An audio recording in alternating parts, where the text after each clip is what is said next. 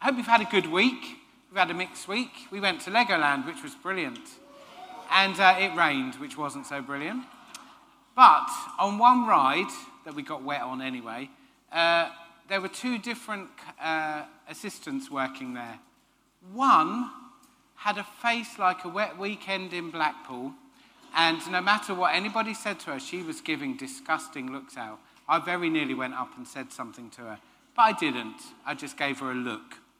But the other one, we invited her to come on our ride with us, and she said, oh, if only I could. She said, I know it's raining, but I'm having a good day anyway and enjoying myself. And it's kind of, doesn't that sum up a little bit about the Christian life? We can either go around with faces really like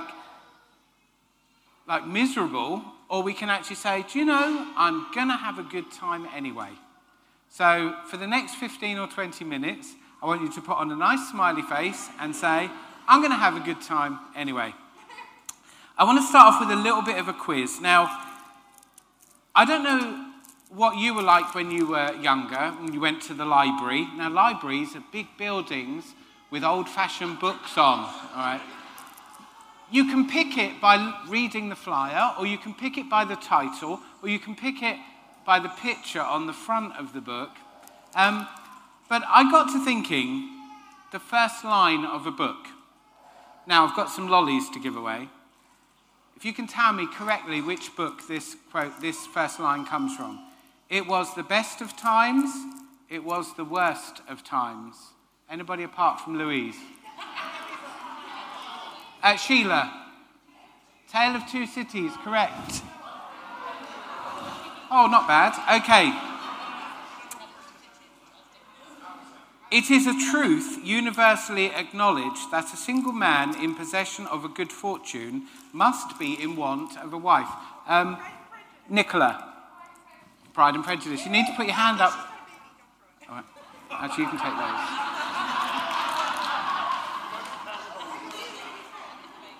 All children except one grow up. Correct, Mark? It was a bright, cold day in April and the clocks were striking 13. Laura? Yes, that's correct. 1984. Mr. and Mrs. Dursley of number 4 Privet Drive. Shannon and Brad. Yeah, but which one? Correct. That's a bit scary. Yeah.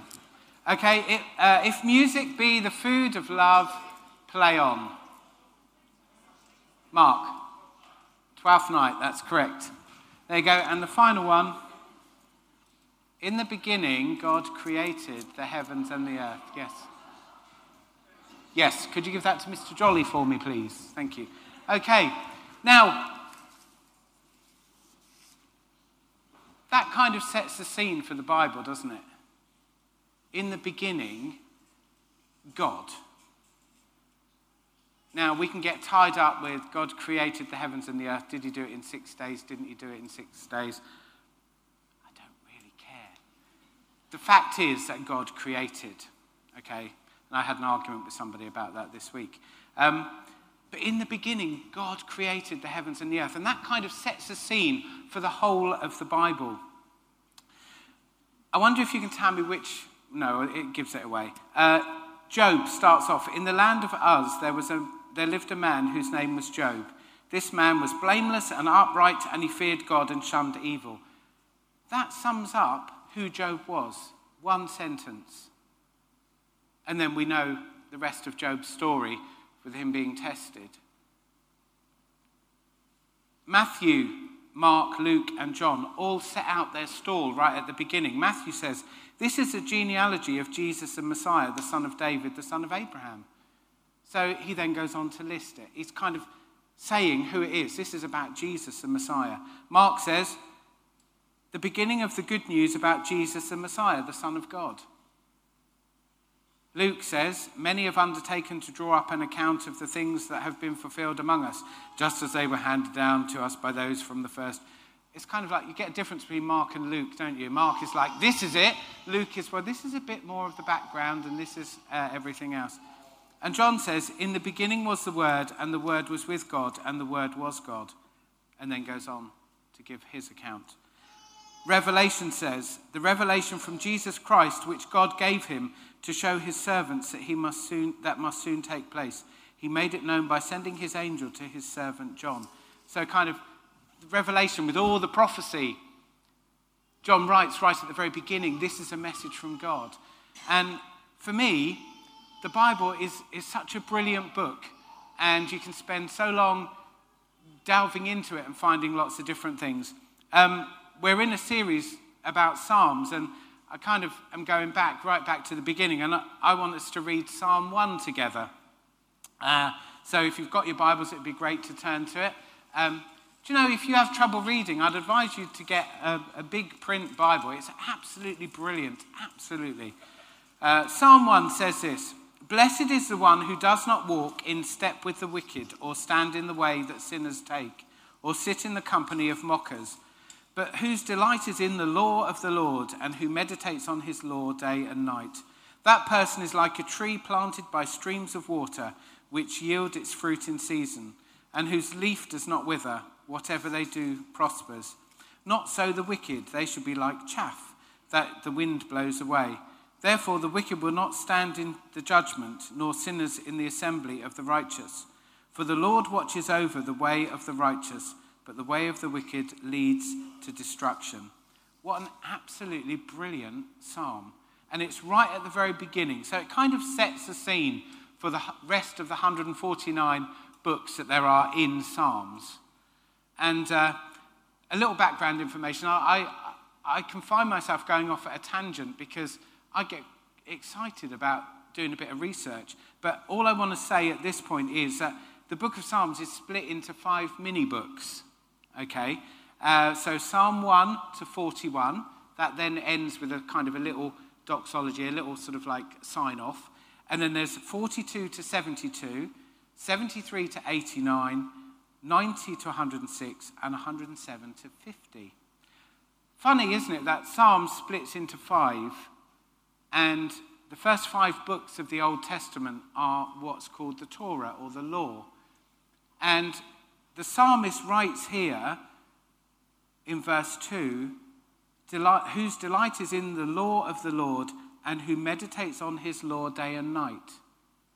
So bear with me, but I'm suggesting here that the psalmist isn't saying meditate day and night on Genesis, Exodus, Leviticus, Numbers, and Deuteronomy. Because I don't know about you, but certainly after Genesis and Exodus, I might get a bit bored with reading all of the other things that there are there.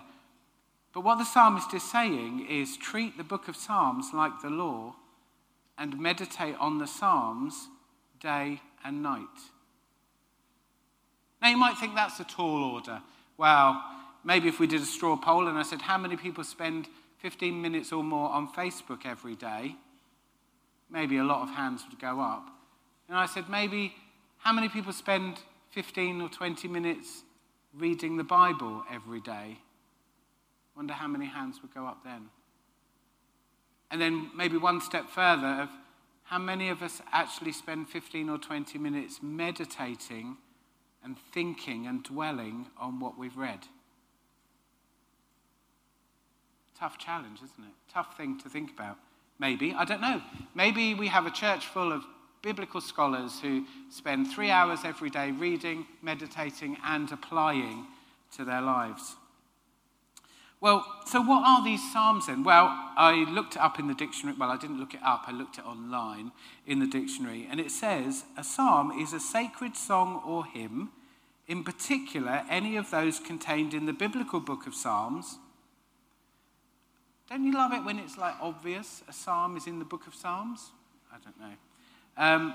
And used in Christian or Jewish worship.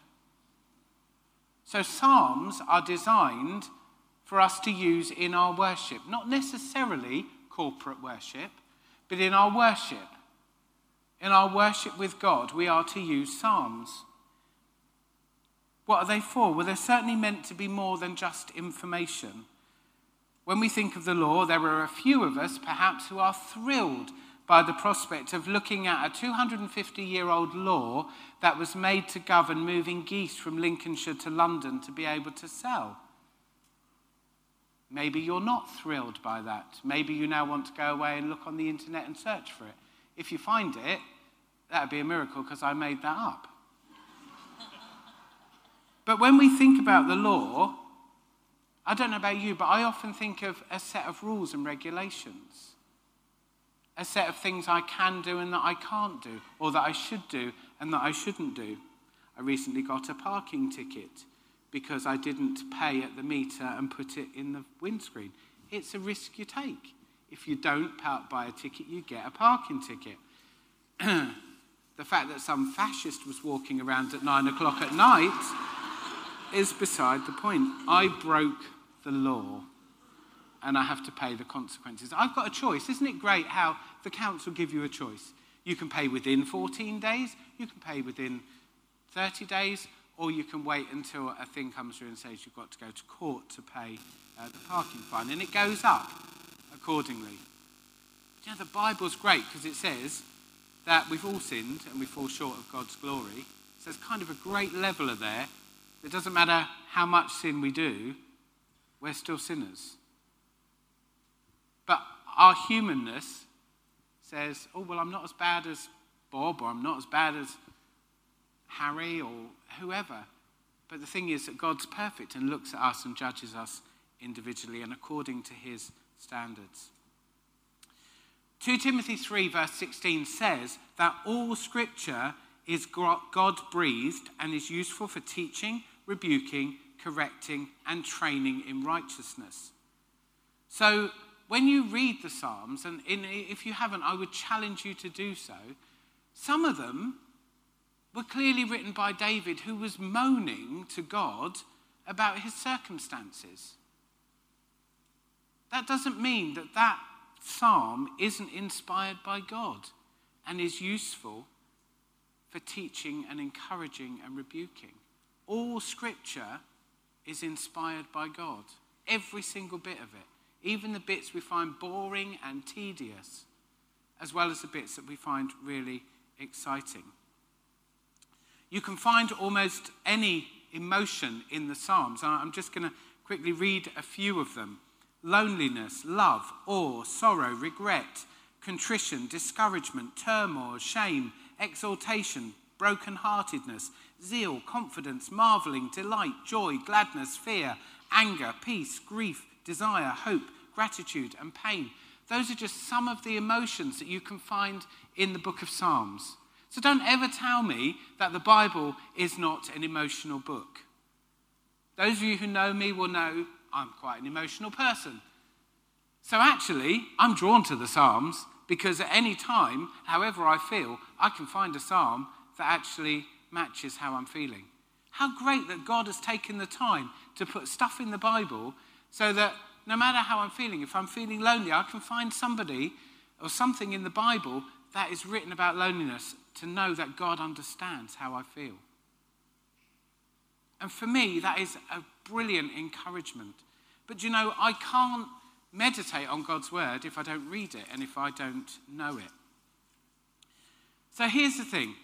Poetry and music stir our emotion. It's a well-known fact.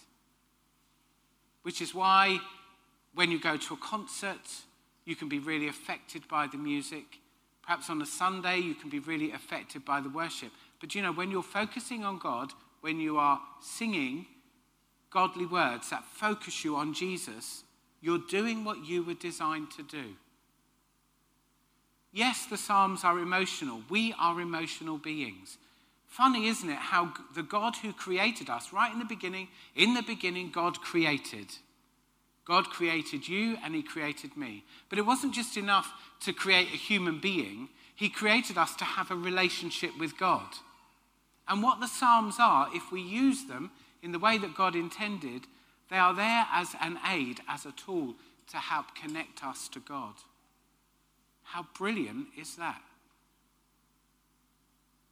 And I challenge you, if you're never affected by poetry, then really ask God to affect you. And I don't mean breaking down in tears. I actually mean allowing God's Holy Spirit to commune with you. And when we read a psalm like, "Search me, O God," I wonder if we really mean that, if we are really saying to God, "Search me and know me." Because the God who knit you together in your mother's womb, the God who created you, has actually given you a handbook for living. And it's not a rule book, as in you mustn't do this, this, and this. It's you get to do this. You get to connect with me. You get to worship me. You get to live the life that I want you to.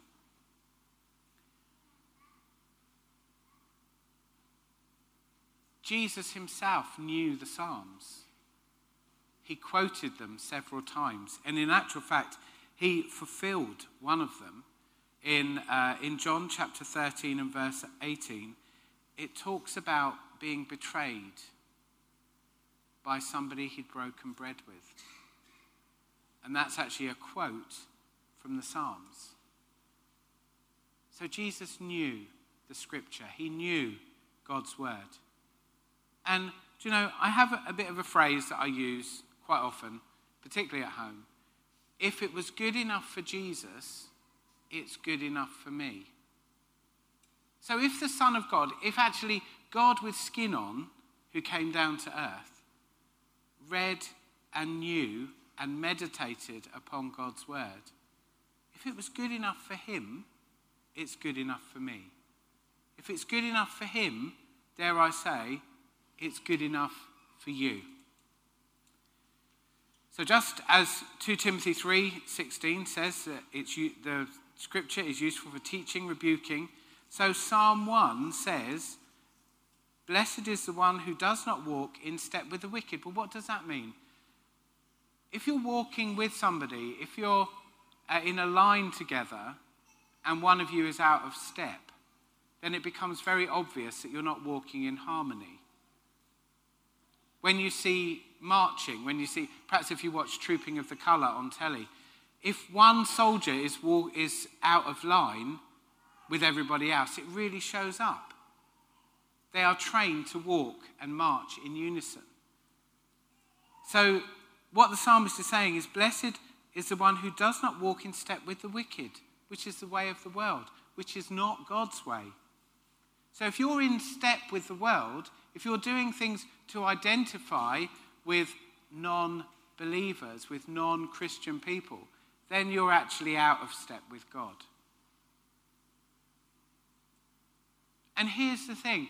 If your actions following Jesus are not offending people, are you actually following the truth? Now, I'm not saying that we should go around and tell everybody that they're sinners and that their good works are like filthy rags, even though that's what it says in the Bible. The very nature of living as Jesus lived will offend people. Not in the, "Oh, I'm never going to talk to you again. You've said something, you looked at me in the wrong way." But actually, because you are living biblical values, because you are living as Jesus wants you to live, the world will be convicted. And when people are convicted, usually it turns to conflict, shall we say. But the psalm goes on to say that we should delight in the law of the Lord, and who meditates on the law day and night. That person, thank you, that person is like a tree that's planted by streams of water, which yields fruit in season. So if we are meditating upon God's word, we will see fruit in our lives. So what is that fruit for? And I had a sort of like I have light bulb moments when I'm preparing talks, and this was one of them. The fruit that I produce in my life is not for me. It's not for my benefit. Now, you may already know that. That might have been something that you came to terms with hundreds of years ago, and that's really good. But for me, the challenge that God gave me is, are you a fruit picker Or are you a fruit provider? So the fruit that I see in my life is not for my benefit, it's actually for the benefit of the church, for the benefit of the community. And I am not designed to be a fruit picker, I am designed to be a fruit provider, a fruit grower. And this is what God wants each of us to be. Galatians 5:22 tells us about the fruits of the Spirit. When we become more like Jesus, we begin to show those fruits of the Spirit, like love, joy, peace, patience, kindness, gentleness, self-control, faithfulness, and the one that I always forget. But we're designed to bear fruit that will last, fruit that is for the benefit of those in our church family. And are we able to be effective fruit bearers if we're not meditating on God's word? I don't know that we are. Because if we are, as it says in Psalm 1, then we will have our roots will be by a stream. We will bear fruit because we are rooted well and we're receiving what we should in order to be able to do and produce the fruit. The leaf does not wither. Whatever they do prospers. Some people can take verses of scripture out of context, and that never works. But if we do these things, then God will bless us. And of course, as with a lot of things in the Bible, it then goes on to say, the wicked will not stand in the judgment, nor sinners in the assembly of the righteous. For the Lord watches over the way of the righteous, but the way of the wicked leads to destruction. That links in with so many other scriptures about in all your ways acknowledge him and he will make straight your paths. Jesus himself said that wide is the way and broad is the path that leads to destruction. But Jesus wants us to be on the narrow way. So if we're meditating on God's word, and if we are using an NHS slogan, which is catch it, bin it, kill it, which is about taking every thought captive, not about sneezing into a tissue, a thought comes. It could be a good thought or a bad thought. We have the choice as to whether to dwell and to meditate upon that thought. If it's a good one, that's good. If it's bad, then we need to catch it, bin it, and kill it, and not allow that to affect the way that we are living. So, really, I have finished what I want to say, and I've got 3 challenges. And the first one is to read God's word and to meditate on it until it changes you. That's quite a tall order, I'm aware of that. But if you pick, or if you systematically read God's word and you meditate upon the passages or the verses that you're reading, then God will change you. There's no point really in giving up after the first 10 minutes, or it doesn't work, to actually continue to meditate upon it until it changes you. The second challenge is the way that you're leading your life offending people? And I'm not saying that we should go out of our way to do that, but it's a question to ask ourselves. And thirdly, will you join me for 75 days of systematically going through the book of Psalms, reading 2 a day, and meditating on them for 15 minutes? Will you join me? I've got a bit of paper that has a name and email address. And I picked 75 days because, it's good to get it over before Christmas. And if we did 1 a day, that's 150 days, which would take us into the new year. Don't want to do that. No, actually, I want to change. I want to change, and I want to change quicker. And I believe in doing 2 Psalms a day for 75 days will change me quicker than 1 Psalm a day for 150 days.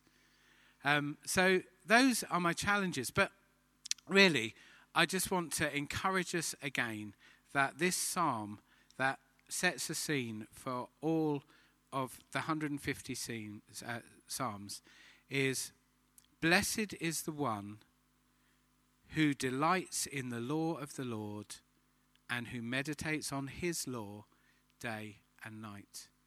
And that really is our challenge today. Do we meditate upon God's word? Maybe day and night is too hard to start with. So that's why I'm saying, join me and start with 15 minutes a day. I'm going to pray, and then I'm going to hand over to Gareth. Let's pray. Father, we thank you for your word. We thank you for the Psalms. We thank you, Lord, that there's such a treasure chest of things for us to know, things for us to read, things for us to meditate upon. And Lord, I pray for me, and I pray for our church, Lord, that we would be blessed because we are delighting in the law of the Lord and we are meditating on your word day and night. Amen. Shall we stand together? We're going to close by singing a song and taking up our offering. If you come ready to give this morning, this is part of our worship. If you are visiting today, if this is your first time, we just want to say as the offering buckets come around, please don't feel obliged to put anything in. We want today's service to be our gift to you. For those who are part of the church and are interested in the building fund and you haven't received any information yet, there are some pamphlets at the back and there's some information on the website. So let's just sing this song to close and let's take up our offering as we do this.